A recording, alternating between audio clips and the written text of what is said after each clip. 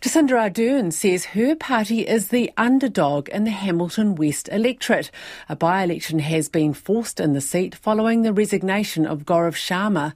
Labour leader Jacinda Ardern says the contest will be tough, partly because Dr Sharma has tainted Labour's reputation in the electorate.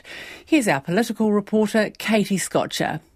After a tumultuous saga, Gaurav Sharma has officially quit Parliament, his resignation taking effect from midnight. Well, I just feel relieved. I've just got to move on to the next step. The shock move, he claims, was to preempt Labour using the waka jumping legislation to oust him. Members of New Zealand Council from the Labour Party have been talking to me and they have said that the party's next step is to remove me as a Member of Parliament, but they want to do it at a time when it is 6 months or less from the general election, which means there will not be a by-election. Labour leader Jacinda Ardern is adamant that was not the plan. We had no intention of using the waka jumping legislation. But Dr Sharma pressed ahead with his decision regardless, triggering a by-election in Hamilton West.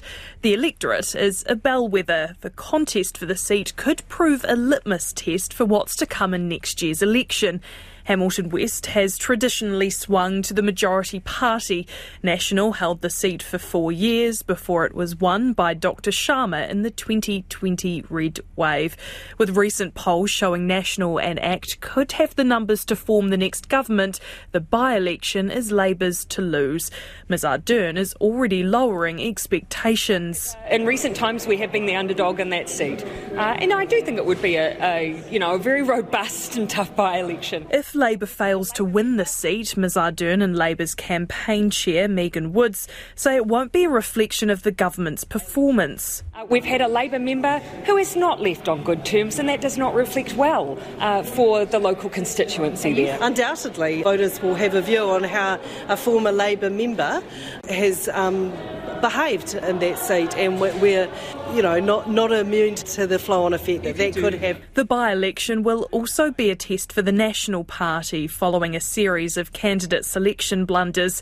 National leader Christopher Luxon says the party is going to work hard to win the seat. We're not going to take anything for granted. We're going to make our case to the people of Hamilton as to why they would be better represented by a national representative. ACT leader David Seymour says his party is considering throwing its hat in the ring. Our board will meet in the next couple of days and make a decision. I'd say we're leaning towards participating, especially since in James McDowell we've got a very good candidate there. The Greens and Te Pāti Māori are yet to decide if they'll put forward a candidate, but at least one is already confirmed.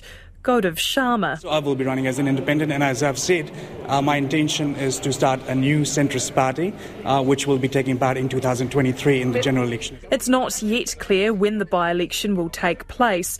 The Prime Minister picks the date. She's waiting for advice from the Electoral Commission and the Cabinet Office.